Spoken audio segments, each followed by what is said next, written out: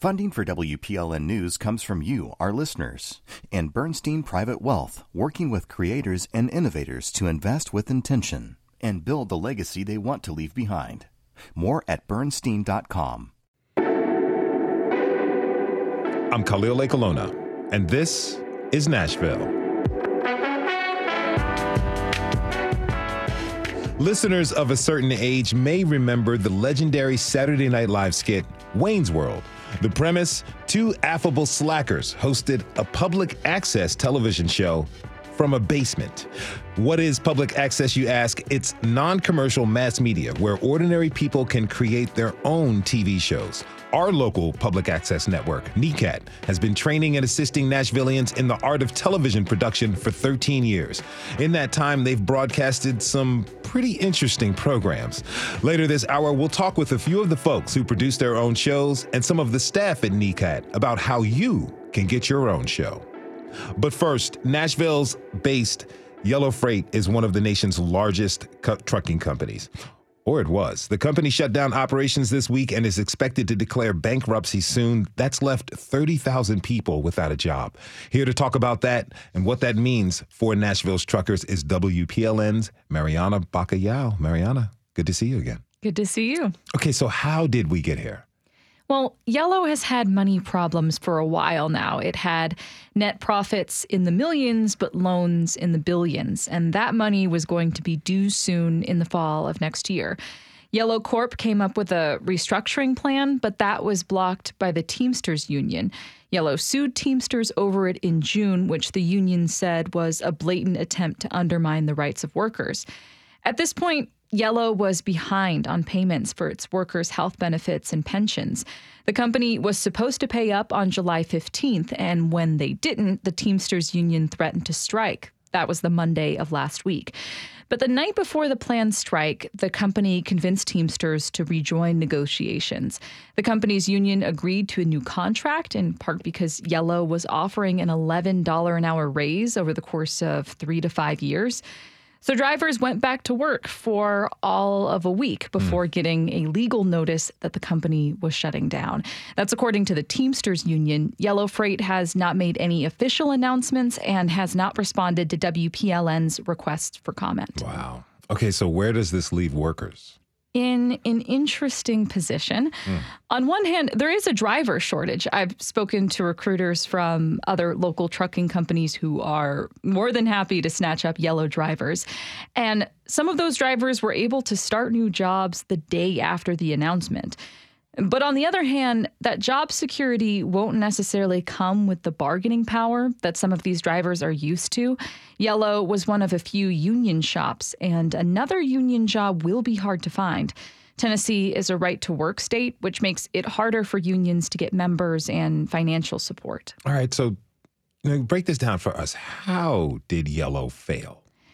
The company had been losing money and accruing debt over the past few years. It received a federal pandemic loan to the tune of $700 million, which had been granted in error, as it later turned out that Yellow didn't fit the requirements for the loan. The Congressional Oversight Commission says that Yellow was struggling financially before the pandemic with a bad investment rating and previous close calls with bankruptcy over the years. But the news of the potential Teamsters strike, along with Yellow admitting that it had a cash problem, exacerbated that. A lot of its customers switched to other freight carriers in response. And I'm told once you lose a client, it can be really hard to get them back. So even though the strike had been averted, the damage had already been done. I mean, one of the nation's largest trucking companies going out of business has to have a lot of people talking. What has been the reaction of the rest of the trucking world? I've heard from people in the trucking industry outside Yellow who blame the union for the company's demise, and former Yellow drivers who say the company was mismanaged, pickups and drop-offs weren't well organized. I spoke with Tracy Cullen. He drove with Yellow for nearly 40 years. We took pay cuts for several years to keep them in business. If it hadn't been for us giving back, this company would have went out of business a long time ago. The Teamsters Union says it's helping drivers like Cullen find other union jobs in freight and other related industries, but it's looking tough. That's WPLN's Mariana Bacallao. You can find the link to her reporting on this episode's post at thisisnashville.org. Thanks for being here. And as always, thank you for your reporting. Of course. We have to take a short break. When we come back, we're going to sit down with the folks at Necat who help ordinary people make their television dreams come true.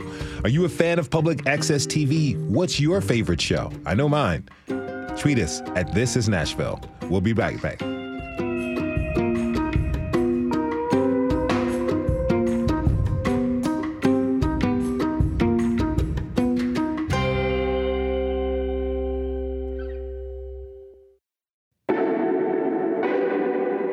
I'm Khalil Ekulona, and this is Nashville. In 2014, when I was living in Albuquerque, 3 friends and I decided we wanted to try our hands at making television. Where did we go? The local public access network. Our show, we called it The Prognosticators. We covered the National Football League, but with goofball humor. Think the NFL meets SNL. The experience was a lot of fun and a lot of hard work. Here in Nashville, the public access network that teaches and trains ordinary people to be producers of their own show is called Necat. That's short for Nashville Education, Community, and Arts Television. How does it work? How can you make your own show? My next guest has the answers. Cameron McCasland is the head studio director at Necat, and he joins me now. Cameron, thanks for being here. Welcome to This Is Nashville. Hey, Khalil, thanks for having me. Okay, so, tell us, what's it like at Necat? What can folks expect when they walk into the studio? I think the thing that they can find, first off, is just a welcoming environment. National Public Library is the one who kind of administers Necat at this point. And the whole idea behind it is a place for free speech, a place for local voices, a place for people to come in and really just say their piece about the world in a way that you can't get from any other TV station in this town. It's a place where local people are talking about local subjects and doing things that have to do with Nashville. So you may see something on TV that you drive by every day, or you may see a person that you run into in the grocery store every day. And I think that's a real special place to land for people that want to make TV in Nashville. That sounds really cool. What's the setup like? Is it total pro over there? Absolutely pro. Say we have state-of-the-art facility, multicam shoots. You can come in and get trained on the newest equipment. There's upgrades every year to that, but we use like the TriCaster system, high-tech Panasonic cameras, things like that in the space. But whenever you come in and take our classes, you're going to come in and get a basic overview of every piece of equipment in that studio in a one-day class. You're going to touch bases on behind the camera and in front of the camera and kind of see what it is like to work inside of that TV studio. Once you've done that, say you could come back again and start planning for your own TV show. And we kind of help you walk through the paces. This is how you plan for it. This is what you need to do it. And then once you've actually made it, we give you space on one of the 3 TV stations that we operate to actually show it to the rest of the public. What are those 3 TV stations? Yeah, so we operate on Comcast Cable on channels 9, 10, and 19. That's the Arts channel. The IQTV, which is the education channel on channel 10, and 19, which is the public access, which anyone that comes and takes those classes, they usually start out on channel 19, and then we may move that to channels 9 or 10. 9 and 10, say, with the arts and education, there's a lot of content from National Public Library that we run in those spaces where, again, because the library's, whole thought process, it's on education, it's on free speech.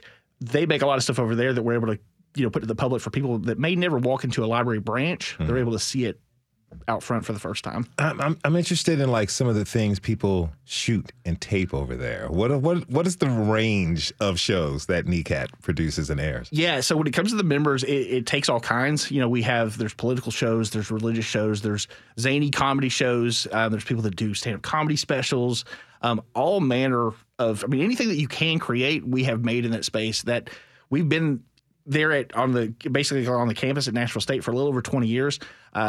It's been an amazing run of people that have come through and made that different type of thing. But we've been around since 1978 in Nashville, so you can imagine any type of music, all these people that have broken to these big stars, they've gone through public access sometimes as their first TV appearance basically in Nashville was in that space over there. And looking towards the future, it's we know we're going for a new space, and we're kind of excited to see where and who is going to be coming with us on that. Hey, this is a good sign. I think this is the earliest we've gotten a tweet from somebody on This Is Nashville. We have a tweet from Brett King who says, quote, "Why doesn't Necat transmit over the air via antenna TV? I've cut the cord and discovered that I have 90 plus antenna channels." So part of that is just the way that we're set up through the deal that was made with Comcast Cable back in the 70s to broadcast onto cable. But there is a way for people that have cut the cord to watch it. We do have a Necat Roku channel that you can download. You can watch any of those 3 channels at any given time. You can also stream online free at necatnetwork.org. There's a 24-hour feed that runs all the time for all 3 channels that you can tune in from your laptop, phone, whatever it may be. Okay, so you mentioned something like you can stream it online on your phone. These days, a lot of us, we have those powerful video production tools in our pockets, meaning our phones. What separates Necat and public access from other media outlets, kind of like YouTube, where you could kind of say what you want there, right? Sure. So the thing about something that's going to air at Necat is you're going to own your copyright. You're going to be in charge of kind of where it lands after the fact once you make it. But you're going to get that state-of-the-art equipment that you're not going to get from just your cell phone. We're going to teach you about framing and all the different production tools that are going to make you better, even if you are shooting on your phone. But from there, it's like if you think about in the past, all the different social media sites that have existed, we all had a MySpace page at one page. At one point in time. Yeah. Now, most of us don't. And all those pictures that went with that and all the video that was there, it's probably all gone. The thing about uploading to YouTube, which is a great format, it won't be here forever. Right now it is, it's huge. No one is bigger on video on the internet. But whenever you upload that, you have certain rules you have to abide by. And at any point they can pull you, or their algorithm could say, oh, we're not going to show this to anybody else. And Necat, you kind of know hey, this is going to air at this time. And it's up to you to promote, the people that are watching it. But you're going to have equal time with everybody else. And not only other people that are on our channels, but you're up against all the other shows that are on cable TV at any given time. So it really is a matter of making something that people want to see. And again, you can kind of market directly to your audience. So talk to me about the process. How can someone sign up and learn how to make their own TV show? Yeah, so the start of that is always on the website, necatnetwork.org. You go there and you sign up for Production 1 class, which basically happens at least the first Saturday of every month. We have a one-day class. It starts at 10 a.m. It's usually over around 6 o'clock or so, where you walk through that. If you get through that class, you still like it, you can take Production 2, which is a 2-night class that I teach. It's usually a Thursday and a Friday night. That happens every other month. Once you take that, you could start producing show and making show. But we also offer classes on green screen and lighting, on audio production, and all kinds of workshops throughout the year that you could take as much or as little, but those 2 classes are the first part that you have to do. So you're really looking at 1 full day and then 2 evenings. Once you've completed those, it's just a matter of coming up with your show, walking us through the process. You basically come in and you pitch it. It's not that we approve it, because again, as long as you follow the rules that are taught in this class, that basic outline of this is what you can and can't do on television, you're allowed to make whatever it is that you want. And we want all comers for that. And I tell people all the time, it's if you have a show and it comes on and then I get a call from someone in the audience and they say, oh, I don't like what they're saying on this TV show, I'll invite them down and say, hey, come take a class and we'll put you on your own TV show as a counterpoint to that. Okay. And that's, there's a very democratic way to do this. And you're not beholden to a commercial sponsor. You're not beholden to whether your show is considered technically good or not. It's just a matter of hey, go through these classes, abide by the rules that are outlined here, and then you can make whatever it is that you want. Okay, I have 2 questions for you before we get to our next guest. Very important. Is it free? So the only thing that we charge right now, there's a $100 annual membership, and we put that in place to make sure that people, when they sign up, they do show up for those classes. But there's no additional cost after that. It's that covers the classes that you're going to take. It covers any of the studio booking time. The only other thing that might come out is if you check out a camera, we have a $25 rental fee where you keep a camera kit for a week. So you can take things and shoot location shoots too. Yeah, you can absolutely do that. Wow. And that just keeps it to make sure that everything comes back to the studio, which we never really had a problem with that before. But we want to make sure that we know who people are, where they're at, and that stuff is coming back in the same condition that we sent it out in. Okay, I'm going to ask you the other question in a minute, but I want to get to my next guest. She is someone who is trained by Necat and hosts their own show. Kina Bam Ely is the assistant studio director at Necat and a producer/host of Cultureville. Bam, thank you for being with us today. Welcome to the show. Thank you very much. I'm over here nodding to everything Cam is saying. So, tell me, how did you find Necat? How did you get involved? Well, a friend of mine told me about the classes, And at the time, I'm a single parent. I had a kid, and it was just like, okay, can I really commit to this? But then once my son became an adult, he moved out. So now I'm an empty nester. I have time after work.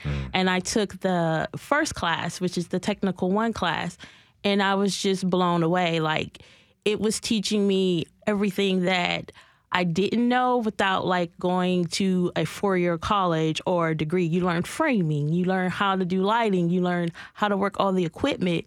And I just fell in love with the environment, the vibe. And then so I came back and I did the producer class. And now I'm starting to think like a producer and thinking about my show. But I didn't create a show off the bat. I did about 6 months of just working on other people's shows, because once you go through the class, you can volunteer to be a camera operator or a technical director or sound engineer for other shows.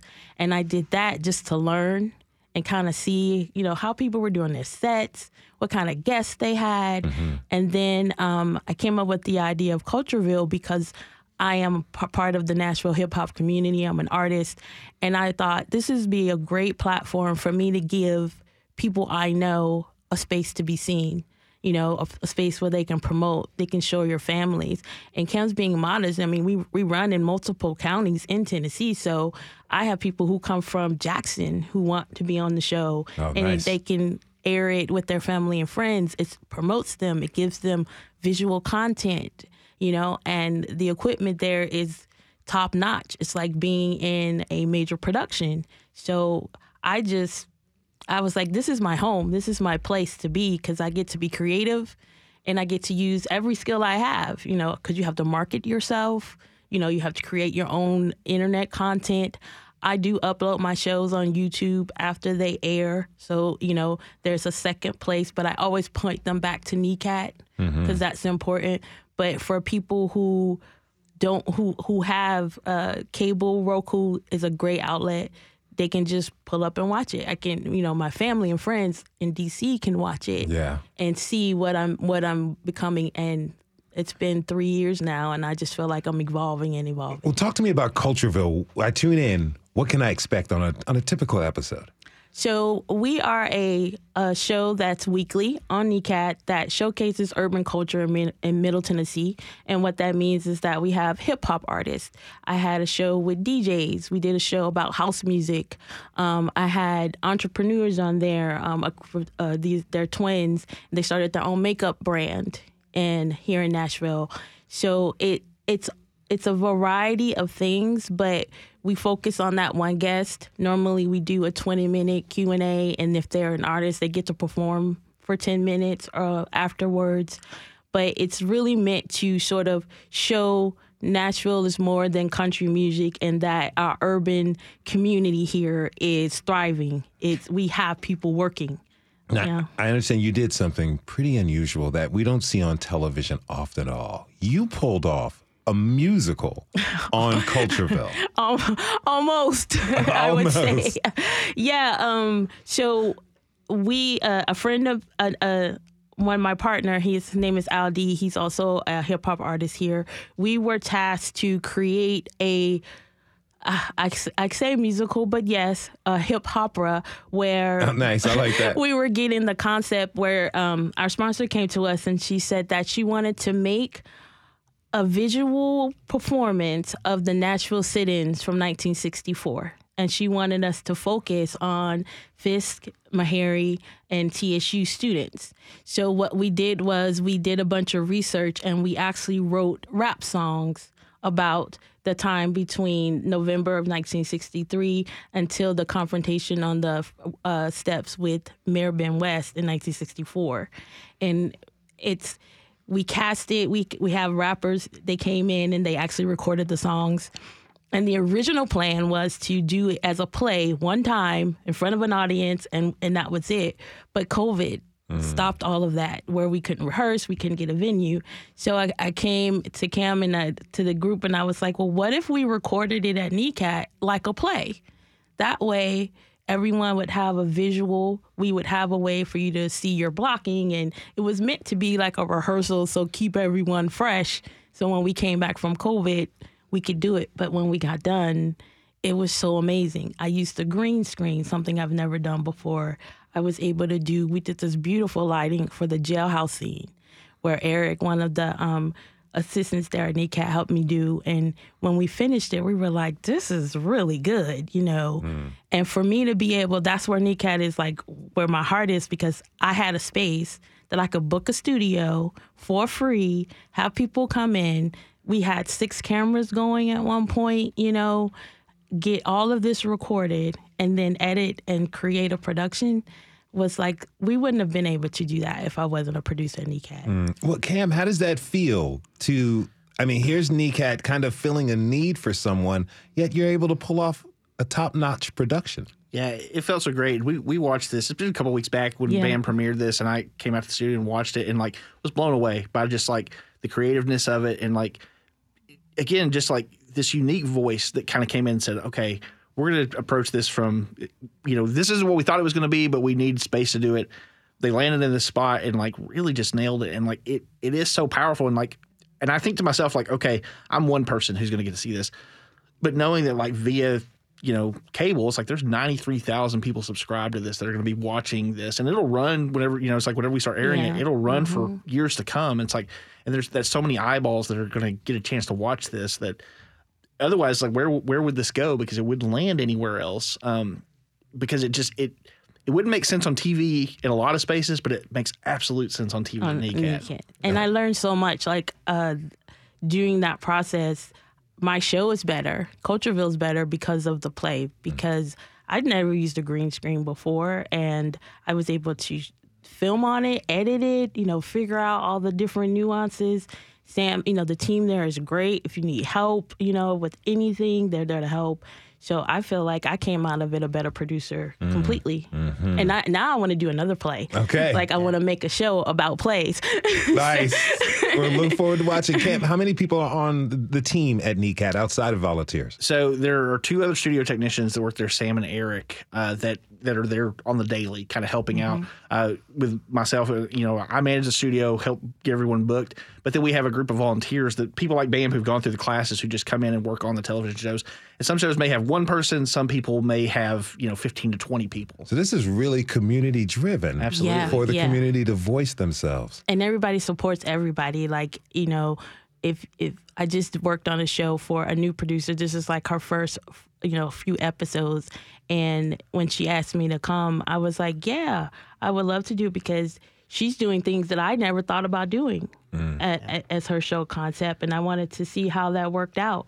But we worked so well together. She needed a technical director. Like, that was her. She had camera operators, but me just filling that void. Now, she's on her 6th episode. Yeah, and I think that's where Necat is very interesting, because you do see people that otherwise they may not have met, they may not see eye to eye politically or culturally or anything else, but we put them in the space where they work together, they get to know each other, and they become friends, and creative partners in ways that, like, I don't think that is happening anywhere else in the same way that it does at Necat, at least not here in Nashville. If you're just tuning in, this is Nashville, and I'm your host, Khalil Akolona. We're talking this hour about Necat, the public access network for our city, with Kina, Bam, Ely, and Cameron McCaslin. You can tweet us your comments at This Is Nashville. Now, Cam, you have experience in film and television for years. Why work Necat? I feel like I had a really unique opportunity years ago. I had finished a documentary that had premiered here locally in town at the Belcourt Theater. And then right after that, they were like, we had planned for a new movie, a new show, and they were like, oh, budget got cut. You're not going to be in the space anymore. And so kind of on a whim, like, I met with someone over at Necat. They're like, can you come into the office, kind of work a couple hours a week? And I just kind of fell in love with it. And I've been involved with public access to various degrees over, the last 20 years in town. But it's funny because, like, from that point, it was like I was given an opportunity to kind of just take the helm for a little bit. We had a changeover whenever Necat became part of Nashville Public Library. And it's like, and again, like, everything that the library was doing just made total sense to me, in the sense of, like, hey, if this is, again, about free speech, it's about, unique voices. It's about, like, really building the community. And so we've had this, like, just great space. And so, like, now I look at it as, like, it's not like trying to make one film anymore, or trying to make, like, one project. It's like, how do we lift all these voices, in unison? How are we working together? And so like you have these 3 channels that are running 24 hours a day, 7 days a week. You can't make enough content to keep it all new all the time. But I have the opportunity now to work with so many great artists like Bam. You know, it's like on different things in small ways and in big ways, you know, depending on what the project is. And that's something that I never had the opportunity to do beforehand. And so like I love it. I believe in it. You know, it's like I want to see it grow and expand and, you know, just meet all the people from this town that come in and go like, oh, I've got an idea, and be like, okay, walk me through it. And just give them space to create in a way that they wouldn't be able to because they don't have the equipment or they don't have the time or they don't have the means or even the know-how. They're going to get that education, that basic education. And you know, it's like some of the coolest things is like you have people that are empty nesters, you know, like I said, just like they just want to make. That's a cool thing. You know, people that like they want to get they want to start a career. It's like, but they don't have any credits yet. So like it gives them the opportunity to come work on a bunch of different types of shows to see what they like to do, and then like build their resume up so they can go out and get that first job. So it's like there's that portion of it, and it's a pathway to larger platforms. For absolutely, people. Absolutely. Confidence, a lot of confidence you get from just. You may have a dream to do something, and you may I want to produce television or be a TV producer, but when you come in and see the work and you actually do the work, you start to become that, you know, and you think of yourself in that way. So you could go and feel comfortable getting a job because you can speak the lingo now. You know what these angles are. You know what these equipment items are. We get so much new stuff, and they train us every time we get new things. And you're like, oh, well, okay, now this dream is my profession in a way, even though it's your time and you're volunteering. But when I get called in to work on a show, I'm like, oh yeah, I'm directing today. Yeah. and you're doing it. And you see your name at the end of the credits when you watch it, you know, when you see other people's shows and you see, oh, wow, oh, that was a great switch. Oh, I can work on that. Well, real quick, what advice would you have to anybody who's interested and may want to start their own show? Take the class. Honestly, that is the best thing you can do. And if you're serious and it's no pressure. So like I said, I didn't make my first episode the day after I graduated from producer class. I took the time to figure it out.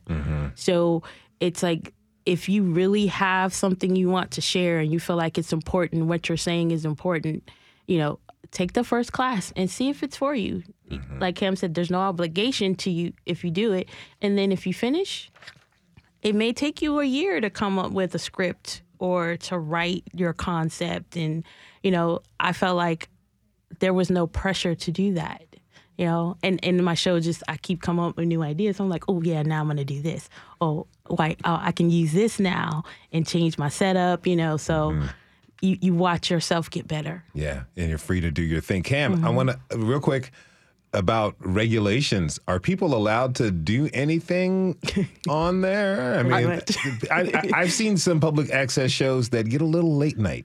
I wouldn't say do anything. That's not a good way to put it, but it is cable television. And again, it's like, and it is a place for free speech. So like the way that we looked at it is like, if you're going to be something that's a little bit more blue, we may program you later at night. But, you know, there is a basic rule of guidelines, and it basically boils down to like, you know, don't defame anybody. Don't yell, you know, fire in a crowded room kind of thing. As long as you're not doing anything that's you're promoting that is illegal, you're allowed to say it. You know, we put disclaimers up that, you know, not every show that airs is, you know, shares the views of Necat or National Public Library, things like that. But we still give space for people to, you know, to make those kind of programs. And again, it's like, it's not about necessarily like what I believe is true or correct. It's just more about like that specific unique voice that can go in and say, this is what I believe. This is it's right there in the name. It's access to the public to share your thoughts and ideas. It doesn't mean that it's always the correct one, but it's like if someone doesn't agree with it, they can also make a show as a counterpoint. And I think that that's a very democratic way to make television. You said you're looking for ideas. I have an idea about a live radio show at a public network. Because things get crazy sometimes. Absolutely. If you're ever interested in, you know, doing it. Absolutely. Like that. You should come take the class, Khalil. Maybe I will. Maybe I will. I want to thank my guests from Necat. Cameron McCaslin is the studio director, and Keena Bam Ely is the producer and host of the show Cultureville. Again, thanks to you both for being here. Thank you. Thank you, Khalil. We have to take a short break. When we come back, we'll meet some of the people behind the shows that air on Necat. Do you have a TV show idea? Tell us about it, or tell Cam by tweeting us at This Is Nashville. We'll be right back.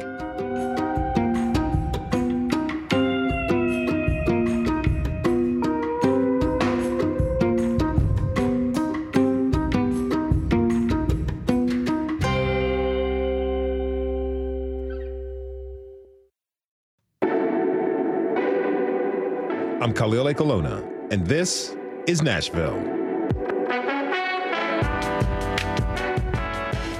The Necat Network is home to a plethora of fun television programs produced by and starring Nashvillians, just like you and me. Where else can you make your own TV show for next to no cost? All you need is an idea and, yeah, some hard work. And you too can see yourself on the flat screen. Now, before the break, we heard about how Necat operates and what it takes to create your own show. Now, let's meet three producers who've been putting in the work. Taffany Williams is the producer and host of the show Would You Marry You? She's also a board member of Women in Film and Television. Dan Meredith is the host and producer of Heartland Liberty. And Larry Underwood, a.k.a. Dr. Gangrene, is the host of the local classic of the same name. Taffany, Dan, thank you all so much, Dr. Gangrene. Thank you all so much for being here. Welcome to This is Nashville. So just the titles of the shows are really, really fascinating. I really want to learn more about them. Taffany, what is Would You Marry You all about? So Would You Marry You is about what we are bringing to the table in relationships, because ultimately we are the common denominator. So it is really a self-reflective show. So we talk about everything from dealing with addiction or having soul ties, having daddy issues, mommy issues, all of those things that can affect how we show up in a marriage or in a relationship, period. So whether the relationship is romantic, it's family, it's business, it's all the same thing, because ultimately we're responsible for what we bring. So you're basically putting a mirror on yourself and the guests to kind of assess yourself. Because a lot of times when we see shows about relationships, it's usually about the other person, what the other person did or what the other person didn't. But you're asking everybody to kind of be self-reflective as they think about relationships. 100%. Right? And it was truly birthed from my pain. I was in between marriages. It wasn't in my first, wasn't in my second, but was contemplating a third. And as I got ready to get into that space, the question came up to me from God, hey, would you even marry you? You're asking me for all of these amazing things in a spouse, but what are you bringing to the table? And do you think I would take this much time creating this person you're asking me for me to bring him to you, and your brokenness shows up in the midst of it and causes problems in this situation? So I had to take a step back and start looking at, there again, what I was bringing to the table. Because ultimately, I had married the same man twice. He had a different name, was from a different state, but it was the same dude. So it was like, hey, what is it about me that's attracting this? Or what is it about me that is attracted to this? Where is that coming from? Self-accountability in relationships. 100%. That's something that we don't hear much of in 2023. Now, Dan, you host Heartland Liberty, which is a political show, right? Yes. Tell me a little bit more about it. We are very conservative. We are more conservative than most conservatives. We constitutional, Christian. We're pro-gun, pro-family, pro-Trump. Basically, try to go by the Constitution. We feel like the nation is in trouble. We're going in the right direction, and if we don't turn things around, we're going to end up in the same place that China, Venezuela, Cuba, a lot of other countries are. We feel like there are forces that are trying to move us in that direction, and most people are just oblivious to it. And if not oblivious, they look at those of us that are sort of sounding the alarm and think that we're the ones that are crazy. Tell me about the setup of the show. Is it just you hosting it? No, we started out with me hosting, and I've got a friend that is very technical. He's a retired IT person. He had several years of experience doing a podcast or a TV show in New York. He was one of those damn Yankees that moved down here. Got down here because he didn't like it up north because they were more liberal. But he had years of experience. And then we had another person join the team that was very technical oriented, which allowed Scott, my co-director to come out in front of the camera. And so now we've got basically a team, a partner. Yeah. So we have guests that come in, we interview them, both of us do. Sometimes I'll interview them alone, but most of the time it's Scott and I interviewing someone, or sometimes we have just he and I going back and forth like a week in review. Okay. Now, Larry, before we got to your show, I want to read you this quote, this tweet that we just got. Okay. And from Daniel Borsos, quote unquote, public access TV, remember the Bat Poet. Okay, yeah. For folks who don't know, who was the Bat Poet? The Bat Poet was Joey Bowker, who was a producer before and during the early parts of mine, because I've been doing this since 1999, Mm-hmm. and I knew Joey. He had a wild show. He wore a Batman mask and just was kind of I guess it's a crazy variety show is the best way to describe it. It was a bit of a train wreck, but always entertaining. Train wrecks kind of are sometimes, particularly on public access. Now, your show, Dr. Gangrene, it sounds kind of spooky. What's that all about? What's the show about? Yeah, it's a late night horror host show. So I'm introducing horror and science fiction movies, kind of a la Elvira, I guess, that type thing. I'm mad scientist character who introduces these movies and just having a good time with it. A little comedy in between, like commercial breaks absolutely. and things. We and come commentary. back. Yeah, we break the movies up and come back with our host segments, and usually there's a skit for the night that has in line with whatever the movie's about. Mm-hmm. A little campy. I love that. Yeah. Well, so tell me about Dr. Gangrene. Where'd you get the idea to create this character? So there's a long, rich history of horror hosts in Nashville going all the way back to the 1950s. And the first guy was named Dr. Lucifer, who was a host here in Nashville with Shock Theater back then. My guy was Sir Cecil Creep in the 1970s, Russ McCown, who introduced movies on WSM-TV, became WSMV, Channel 4. And I'm kind of wanted to bring that same tradition back. Nobody was doing anything locally along those lines. And I thought, well, if nobody else is going to do it, I will start and do the show myself. And so I had toyed with the idea of public access in the 80s, doing something. I was in college at the time, just didn't have really the time or really the inspiration. I mean, I had the interest, but I just couldn't channel it at that point. Mm-hmm. But coming back to it in the late 90s, that was the kind of show that spoke to me. That's exactly what I wanted to do. Spoke to a lot of different folks, too. You have a little bit of a cult following. Yeah, it's really caught on. People appreciate what I do, which I love. The Roku channel that Cameron talked about, the Necat Roku, as well as locally on the my show is on the Arts channel. So broadcasting there, we've been able to build a fan base, and I get a lot of feedback every week, and it's fun. I'd love to hear a little bit more about your experiences working at Necat. Now, Dan, you had prior television experience. 25 years ago, you were working on a television show. How was training for Necat a little bit different from everything you've previously done? Well, we did the show here 25 years ago. It's just advanced.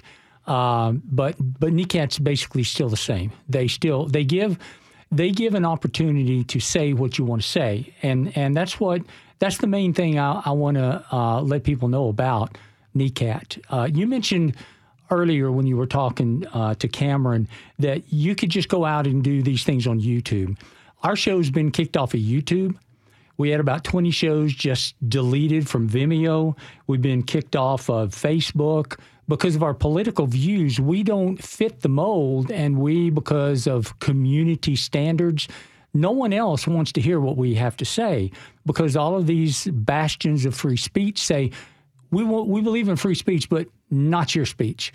But Necat says that's okay. We're okay. We don't have to believe what you believe. We're okay with you speaking. And that's what America was founded on. The First Amendment doesn't say free speech as long as it fits this criteria. Free speech is free speech. And today's view that says hate speech is not free speech or this speech is not free speech, America is founded on all speech. Whatever you want to say, that's okay. And we'll debate it in the public arena. And so that's what we like. On your show, you can debate that. As Cameron said, as long as you're not really defaming anybody and whatnot, you can do that. But how important is that to you all, to be able to get up there and to express yourself? Because to me, it doesn't seem like anyone has an agenda. It feels like all of you are expressing part of your human experience, Tiffany? Yeah, that's wonderful. I think that as a Christian and talking about relationships, whatever that relationship looks like, I may not agree with what you say a relationship is, but I believe that we do have the opportunity to speak that and not have to worry about being censored and things like that. So it's very important to me as a Christian, single, divorced woman to be able to express how I feel about addiction to porn or how I feel about addiction to whatever, and how all of those things come into the relationships that we have. So that is very important to me, is to be able to speak what it is that I believe and to also get the view from the guests that I bring to the show, even if it's something that I don't necessarily believe or stand in alignment with as well. But being in that mode of conversation with people, you can learn more about them. 100%. And understand their perspectives. 100%. And I think relationships are built on where we have things that we have that are not in common. So how can we even learn how to have a decent relationship with anyone if we're not looking at views that may be a little different than ours? Mm-hmm. Just an opportunity to shift our mindset, to think of it from a tad bit different perspective so that we can then learn more about the people that we relate to, because that's what our world is. Now, Larry, you are airing old movies on there. People... Lately, if we're talking about free speech, lately people have been looking at older content and determining, what's appropriate, what's not appropriate. Certain older pieces of art have not necessarily aged well. Necat offers you the freedom to kind of air those, right? Yeah, absolutely. And that's another thing with YouTube that they're really bad about is cracking down on content that creators put up there. Not just for political reasons, but for copyright reasons and other things like that. It's a real wild west of people claiming I don't even hardly put any kind of movies or anything. I do short form stuff on YouTube, but anything like that up, because as soon as I do, people file false claims. Mm-hmm. I mean, it is like within minutes of a false claim. I own that movie. No, you don't. But YouTube backs them up. So. Yeah. Getting back to Necat, the thing I really appreciate about Necat, for me personally, is the creative expression that it allows me. It's for me, the show is an artistic endeavor, and it gives me that outlet to put that creative energy forward for people to enjoy. If you're just tuning in, this is Nashville, and I'm your host, Khalil Ekalona. We're talking this hour about Necat Public Access Television Network with Tiffany, Dan Meredith, and Larry Underwood. Please tweet us your comments at This Is Nashville. I'm interested in the process that you all do. We have 3 very different shows, right? But the process to making television, as we just heard, is pretty difficult. What's setup like for you, Dan? I've got a team, a pretty dedicated team, about 6 or 7 people. You really can't do this by yourself. You've got to have some people to help you. So I've got a dedicated team. We started recording and putting it up on the internet. My team just hates it when I start thinking. I drive a lot during the day, and I come up with an idea, and I go in and tell them, and they say, "No, Dan, we can't do that." And I say, "No, Heartland Liberty doesn't say no." So I said, "Well, we're going to start zooming people in from far away." Well, okay, we can do that. So we started zooming people from far off. Then I said, "Wait a minute, how about if we start a live show?" Well, we can't do that. No, we can do that. We have to figure out how. So now we go in every Wednesday night at 8 o'clock, and we start live casting over several different platforms. The main one is on Rumble. So at 8 o'clock, if you go to Rumble and type in Heartland Liberty Productions, you can see our live production. So we produce a show live from Necat. Not a lot of people do that, but we're always pushing the envelope and saying, what are we going to do next? Last week, I talked to my team and said, what if we record 5 shows on Wednesday night and then put them out on Rumble every night. And they're like, Dan, stop this. And I said, we don't have to go to the studio every night. We'll just record 5 half-hour shows. And they shut me down. So I'm working on that. I bet your team hopes it's not a far commute from this studio back to wherever you're headed to. Yeah, you got yeah. more ideas you're going to text But you can do so many things over there, and they're always, when I bring something to the techs over there to Eric and Samantha and Cameron, they never say, no, we can't do that. They say, that's sort of cool. Let's think about it. Yeah. I'll figure it out. Yeah. Well, Taffany, do you produce your show solo? I do. Not solo, because Eric and Cameron and Sam are always there to help. There have been times where I have had a team of 4 to 5 people that help me through that process. But there's also been times where I've showed up and people will say they're going to show up and they're not there. And so the staff has always been ready and willing and able to jump in and help me in those places that I don't have the help that I need. So mine is a very simple setup. It takes me probably 30 to 45 minutes to get the set, the way that it needs to be, lighting the way that it needs to be, and the cameras set up.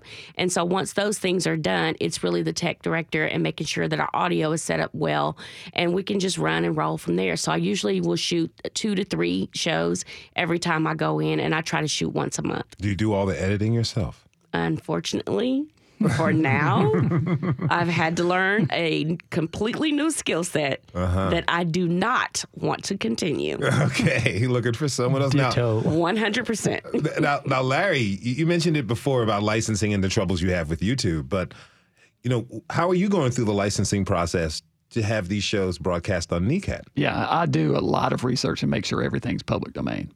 Yeah. How tough is that? It's pretty well documented what is and isn't. Sometimes there'll be some that are in the gray areas. I usually try to steer clear from those. It takes a little digging sometimes. Now, your show, you took this idea that was great. It became a cult hit. Then you went to the CW for a few years, about 10 years, right? Yeah. And how did working, the CW is a pretty legit network. How did working with Necat kind of help you to work with another network? Yeah, I mean, I built the show, the idea of the character and everything there, cut my teeth, figured it all out. When I started the show, I had no idea. I just wanted to make the show. I had no idea what I was doing, and I figured it all out. Those early shows are terrible. I go back and look at them sometimes, and I'm like, oh, they are so bad. But that's the charm of it. They have a certain charm. My son tells me that the early shows I did are his favorite ones. Okay. Yeah. Okay. And I think a lot of people feel that way. It's just, there was a certain energy and, I don't know, real feel to them that comes through. It's an authenticity. What I love about public access is that it has this DIY kind of intentionally low budget feel. To me, that breeds authenticity. Well, intentionally low budget. It is low budget. There's nothing intentional about it. It just is. And I am a one-man show. I have a set at my house. I cleared out one of my bedrooms and I built a set there, and that's where I shoot. Okay. I run a teleprompter by myself. I have all the lights, everything. I do all the editing. It's all me. A teleprompter reading is tough. I did that for a while when I worked in television. Yeah. It's not as easy as people think it is. If you see one hand down, I'm breaking the screen here. I'm telling my secrets here. But if you see one of my hands down, I'm usually holding a remote control operating the teleprompter. Okay. We have just under a minute left, but I'd love to hear, what you all want to see for the future of Necat. Taffany?